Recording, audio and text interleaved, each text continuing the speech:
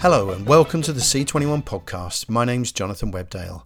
We hope you're safe and well wherever you may be. In this episode, Kirsty Bell, Chief Executive of Goldfinch, discusses the UK-based film and TV financier's £500,000 support fund for local progcos, which is looking to hand out. Tom Brisley, co-founder and creative director of Arrow Media, details how the factual-focused indie behind upcoming streaming series Magic of Disney's Animal Kingdom shifted strategy to cope with lockdown. But first, Marty Adelstein, Chief Executive of ITV-backed Tomorrow Studios, talks about how the second season of new sci-fi series Snowpiercer was impacted by COVID-19, with the first having premiered to record ratings on TNT in the US earlier this month and, as of yesterday, debuting globally via Netflix. Based on the 2013 Korean movie of the same name from Oscar-winning Parasite director Bong Joon-ho, itself adapted from a French graphic novel, the Snowpiercer series has had a somewhat rocky road to screen, bounced between US cable nets TNT and TBS amid AT&T's creation of Warner Media and HBO Max, plus a number of different showrunners. C21's Ed Waller started off by asking Adelstein whether he was surprised a dystopian drama should prove such a hit for TNT in the current climate, before moving on to discuss Tomorrow Studios' broader response and other projects the company's working on. I wasn't surprised by that. I always thought that there would be a lean into it because of what's going on. You know, I mean, people are sitting at home and looking for something different. And, you know, I wasn't really surprised by that. That didn't really shock me. What is it about science fiction? And it seems very popular on SVOD platforms and cable platforms around the world in this particular pandemic. Why is that? Because I think people are starting to see, you know, things unfolding, you know, starting with global warming, and now you have this pandemic. I think they're starting to see that some of the things that sounded so far-fetched in the world are, you know, not that far-fetched anymore. And I think they're watching it, and, you know, there's more of an acceptance of what it is. Now, the production on season 1 was unaffected, I understand, by the pandemic, but tell us about season 2. What happened there? We were lucky in a way in that when we shut down, we had 8 days of shooting left. And if and when we get a third season order, we'll be able to pick those up pretty quickly. So in that regard, we were fairly lucky. I mean, we have 8 of the 10 episodes completed, and we can do 8 days of shooting to complete the other 2.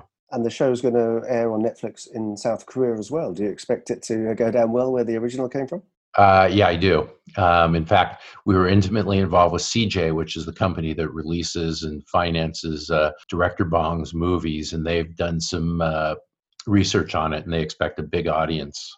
Marty, tell us about the other shows you've got in development right now and how they might be impacted by the production lockdown. In that regard, if you can be lucky in a pandemic, we had nothing set to go back before August, which we think we'll be able to do. We're very lucky that we're shooting Cowboy Bebop in New Zealand, which is completely cleared. Cowboy Bebop is the adaptation of the manga that John Cho is starring in. We had to shut down for 6 months because he tore his ACL. So in a way, we're going back at the right time to finish the episodes.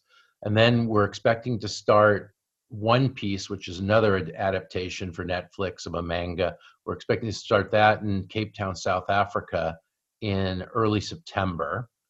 We have another show called Physical, which Rose Byrne has committed to starring in, which will shoot in LA probably around September. We have another show, which I really can't talk about, that's going to shoot in South Korea in the fall. So I think, you know, we're okay in terms of production. I think it'll be figured out by that. We're actively talking about, you know, what we're going to be doing and how we're going to be doing it, and, you know, all the protocols we're going to need. Will the cost of production go up? Because obviously you'll have to factor in medics on set and all kinds of other things. How are you going to be accounting for that change? You know, that remains to be seen. We're budgeting it out right now. There definitely will be fewer crowd scenes, you know, for social distancing sort of purposes and that. You know, I expect there'll be a cost and everybody will have to figure it out with the broadcaster or the streamer, but I don't expect it to be that significant. Do you think there'll be issues in terms of insurance or legal hoops that you have to go through before cameras can start rolling? Well, it's interesting because,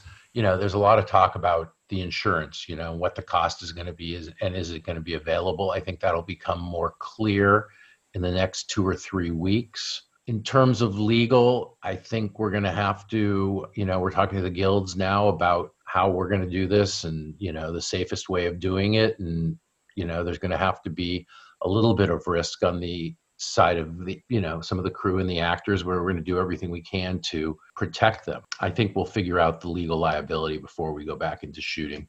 And as far as Tomorrow Studios is concerned, what's actually the day-to-day like? Yeah, it's been an interesting experience, and I don't want to do a commercial for Zoom, but it has made it completely possible to go forward without almost missing a beat. Because of the shutdown, everybody needs programming. So there's been a lot of buying during this period, and we've sold a lot of new things. We also have had all our meetings by Zoom, and it's really not that different. I mean, it's always better to be in person, but it's really been a sort of easy process from that aspect. So the conversations that normally would have had taken place in MIP or in LA, in Cannes, or what have you, they're all happening over the internet. Yeah, they are. We just closed a deal with the writer of The Bureau in France, Eric Rochant. We did all our meetings in Paris through the internet on Zoom, and it was actually kind of cool because our talks would take place. At the time, Paris was doing the tribute to the frontline workers, and Eric would show us the streets of Paris, the apartments, and everybody hanging out, and it was a very sort of a cool experience. What do you make of the fact that the US networks, a lot of them seem to be buying in ready-made programming because obviously the production freeze? Do you think that's a good trend for somebody that's in original production? No, I don't think it's a good trend for the networks, and I don't think it's a good trend for people in the production business. I think it's more of a show the financial difficulties the networks are having. Do you think they'll return to original programming, or do you think they'll get hooked on acquired licensed product? I think it'll be a little of both. I think a lot of things will change. I think they will try to do that. Even if before, if you looked at it, you saw a lot of game shows being programmed and a lot of cheaper programming. I think it'll go to a point, and it's been there before in the past, where there'll be certain banner shows that they invest in and spend money, and then for other time slots, I think they'll do a lot more acquired sort of product in that. So we're now looking at ways of doing a lot of shows, either with a partner in the UK or France or Germany, and that to be able to sell to the network at a lower license fee. So these would be productions that would take place in other countries or in LA? Fortunately or unfortunately, most of our productions, we're doing Hannah in the UK now. It started in Hungary. I say 5 or 6 of the shows we have one show shooting in LA, which is physical. So we're already used to traveling like we are. Everything's been in another country. Do you think when the lockdown lifts and production resumes, do you think some of the changes that we've made now will stay? Will they become permanent, or will it just go back to normal? Yeah, it's interesting. I think there'll be a shift a lot. I know for a fact that we're not going to have people come back into the office until late in the summer, and I think it's going to change things for a long time. I mean, I have no problem doing my meetings on Zoom. I still think there'll be, once they find a vaccine, I think things will go back to 75%, 80% of what it was in terms of the traveling and things like that.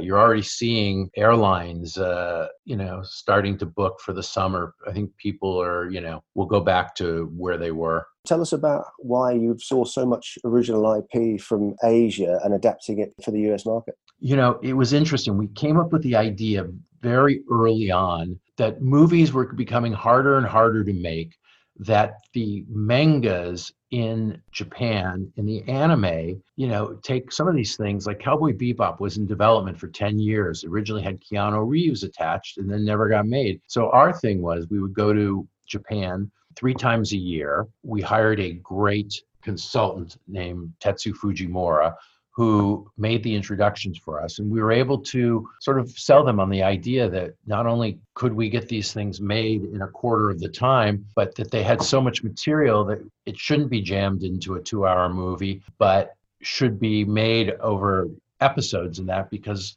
in some of these mangas, they have 10, 12 years worth of material there.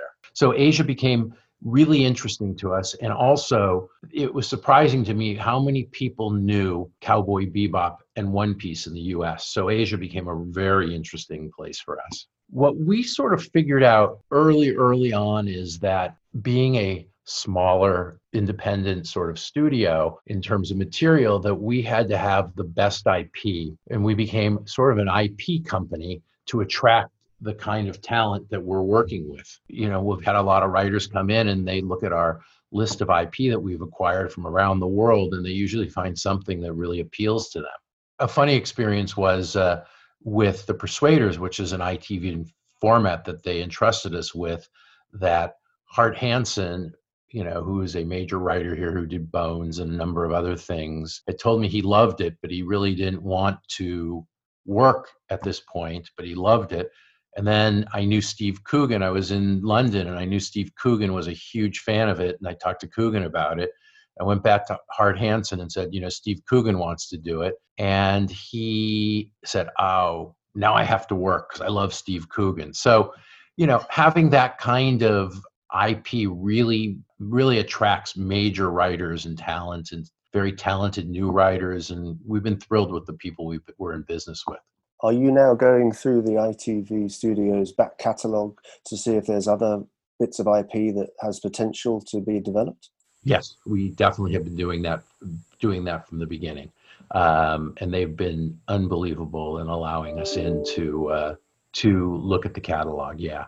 And just lastly, Snowpiercer is obviously debuting on Netflix. How do you think the pandemic has played into the hands of the whole SVOD landscape right now? Well, look at Netflix stock. It's played very well into that. I know we sit and binge shows that we haven't seen, or hadn't had a chance to see. Even my kids are going back and watching The Sopranos, which they never watched before. So I think it's really played it well into, if you could say that, into the SVOD sort of platforms.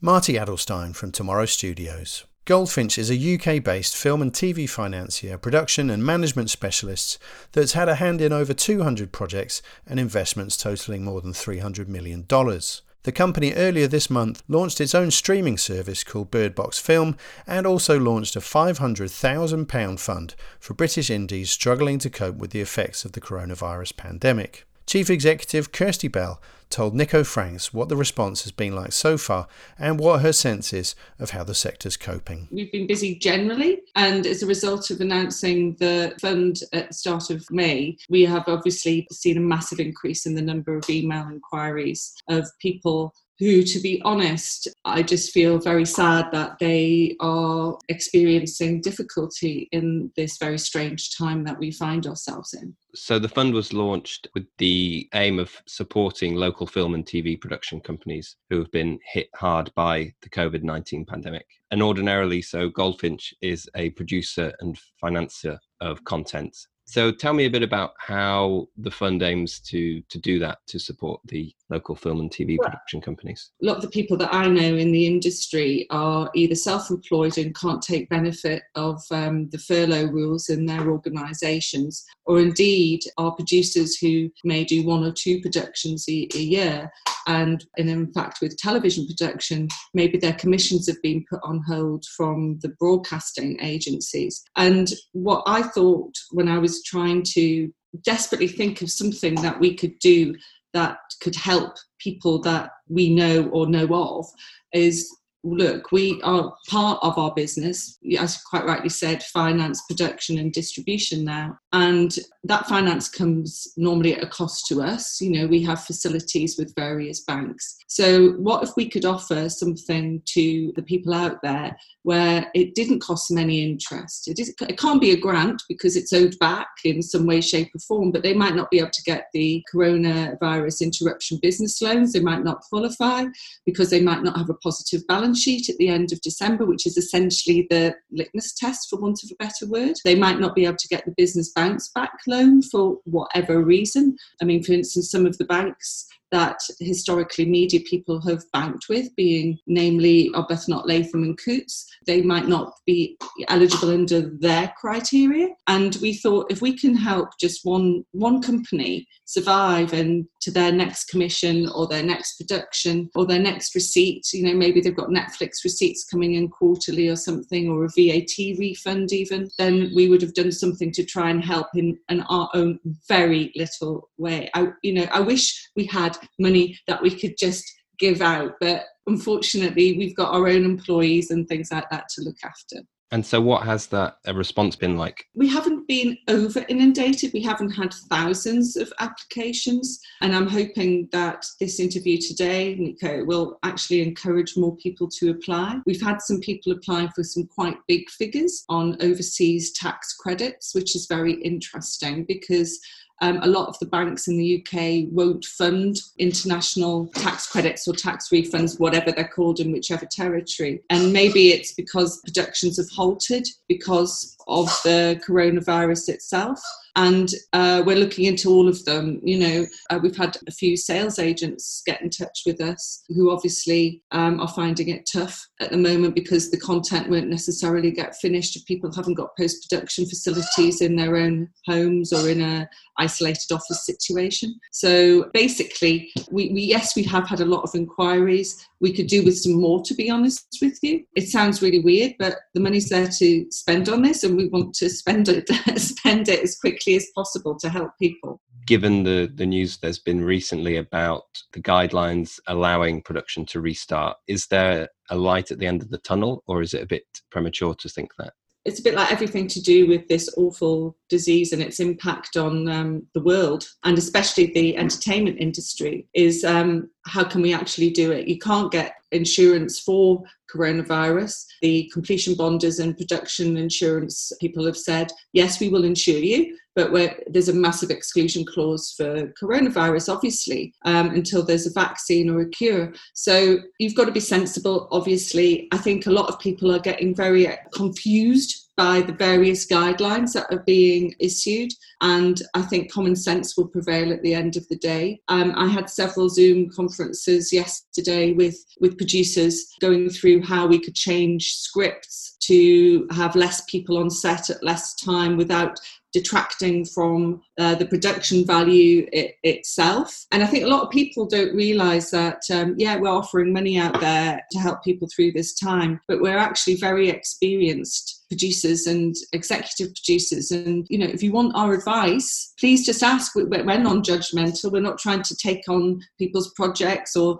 do anything. And we would rather somebody went, can I have a little bit of help, please, here? Because I need a bit of assistance or steering in the right direction. Because that's how Goldfinch started. It was, an EP service and a fundraising service. And that's what we're actually, quite skilled at. And people should take advantage of it, really. There's one thing I want to actually state as well, Nico, because we had a little bit of negativity around our announcement from a couple of places where people were saying that perhaps we were using this to profit from this activity. We aren't profiting at all. All we're doing with the minimum charge is paying an external solicitor to go over our own due diligence, and we aren't making money from this at all. That's not the objective of it. The objective is to help, not to benefit. And which particular genres would you say, you're most specialised in and most able to give advice in? We're genre agnostic. Yes, we are less art house and more commercial.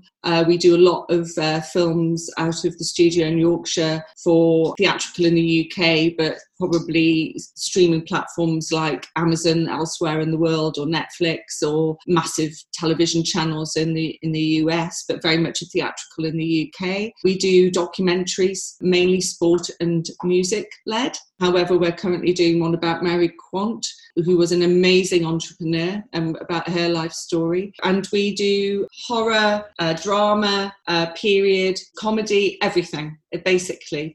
And we follow trends, because there's no point in us making something or helping people to make something where there isn't an outlet at the end of the day. So distribution is our bookend to finance, with production in the middle. A lot of people think we're still what we were 5 or 6 years ago. We've evolved quite dramatically over the last I would say 24 months really. And that's the other thing I wanted people to see, is that we can help on a number of different footings to try and get things done. You know, we can help with the finance plan, we can help get post-production deals through several sources. We can help with the music. Basically, we like to be seen as like a vertically integrated studio. That's what we are.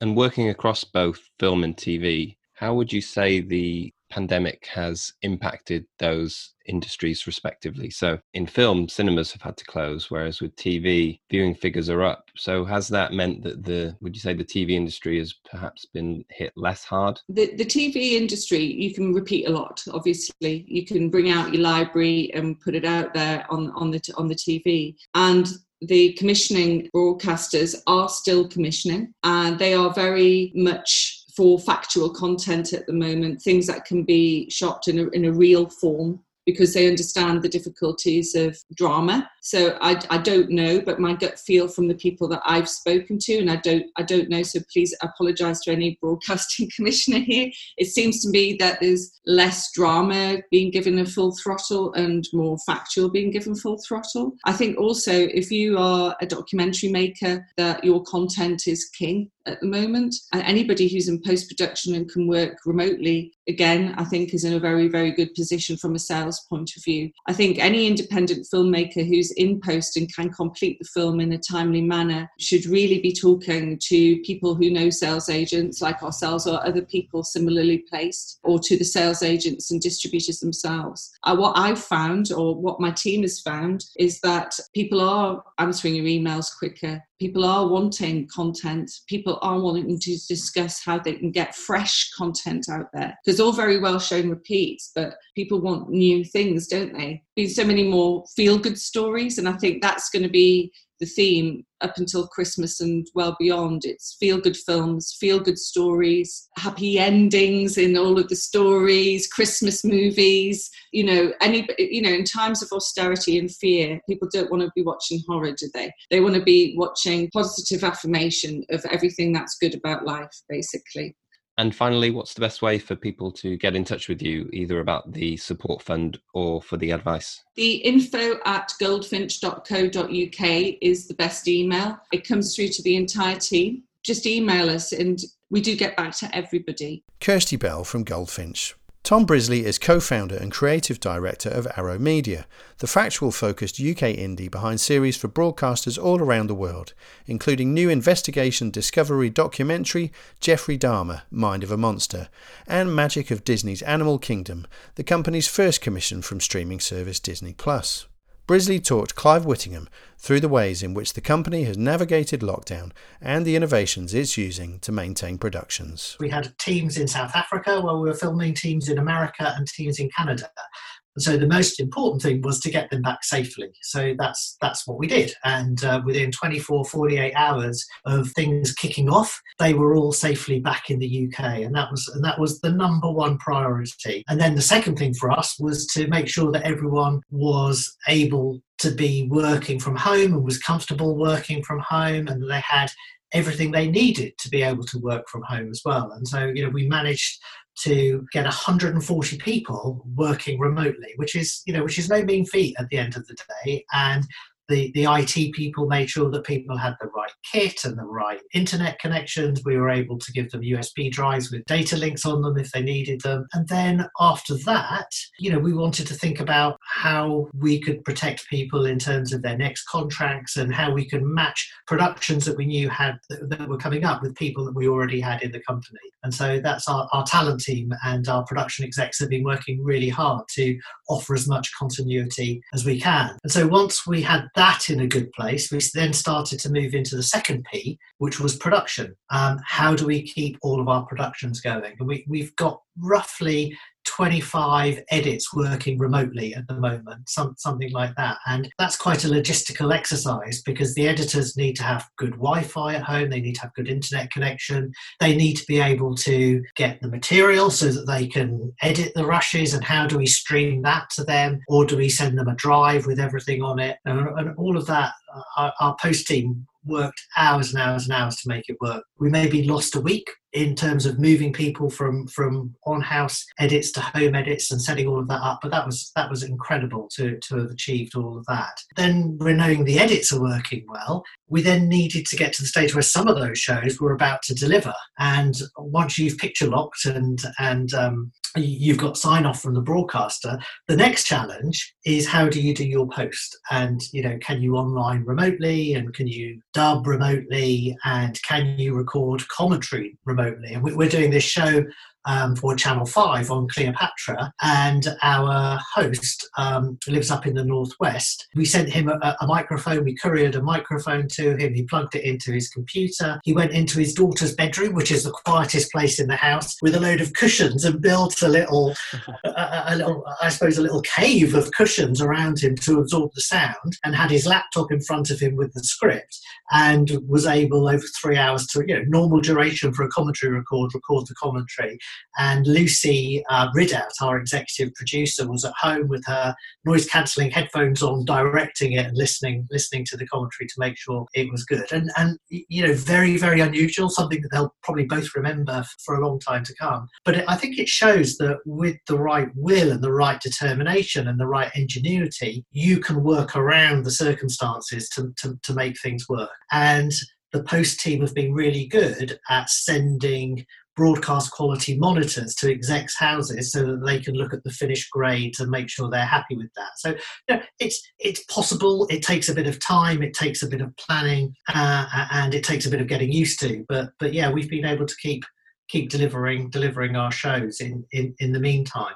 I suppose one of the big challenges we had was when the work from home orders came out in America and the UK and Canada and South Africa. All of our recon stopped. All of our remote filming that we were doing, all of our recrees, all of a sudden ground to a standstill because people weren't allowed to be together. And again, we had to come up with solutions for that as well. And all credit to Ian, our managing director. He had this brainwave, I suppose, that we had a lot of unused rushes from previous series of shows that we were making, and he got a team together and they digitized those rushes into the system and put them up into the cloud so that all the edits could access them. And over 4 weeks, he and the team digitized 70,000 minutes of footage, and all of that was available to be used on the various shows that we had in production. And I suppose, it's obviously doing recon is the best thing, but when you can't do recon, using that sort of unused rushes from previous shows and maybe a bit of extra archive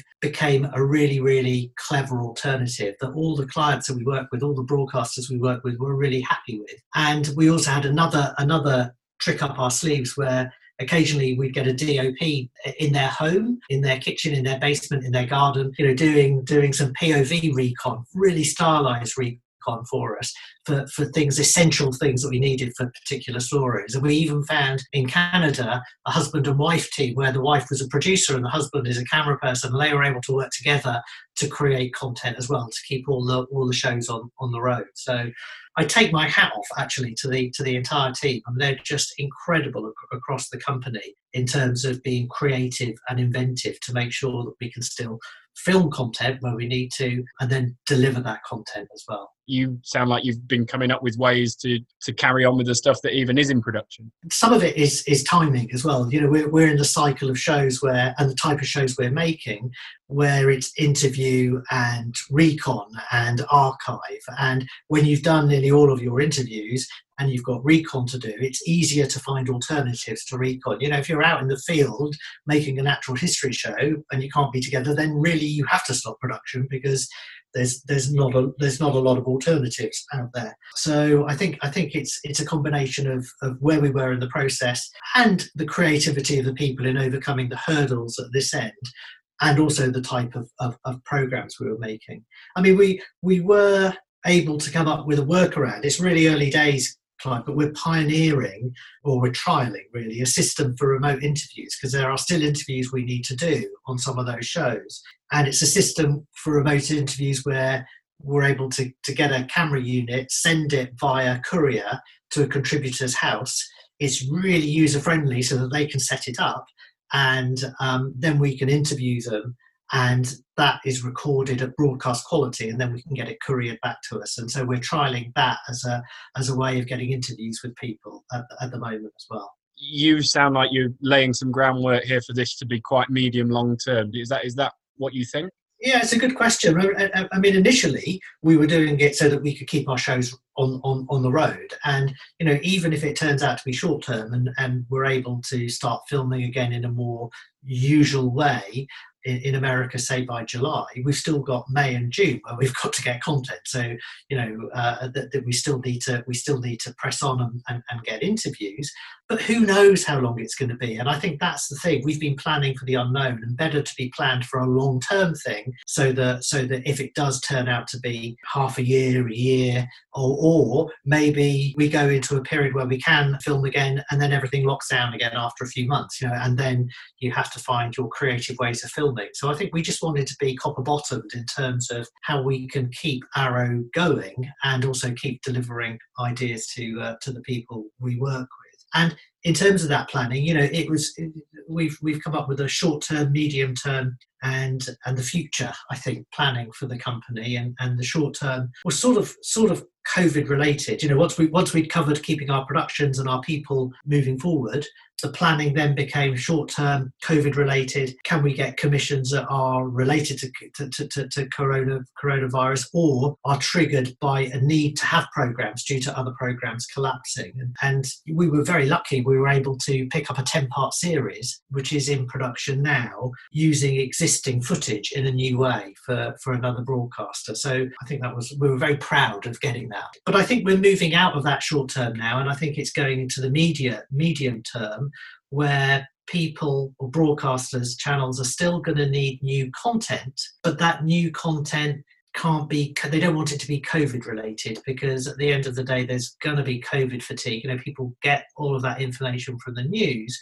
and people will start to want more entertaining content. And I think that's what broadcasters are looking for now. That's certainly what we're experiencing with the ideas that we can make in the medium term that are really archive-based, or maybe have a host topping and tailing them, but that bring joy and entertainment to viewers. And it's been really interesting. If we've put together a couple of taster tapes and sent those out, and they're happy shows, and the response has been fantastic.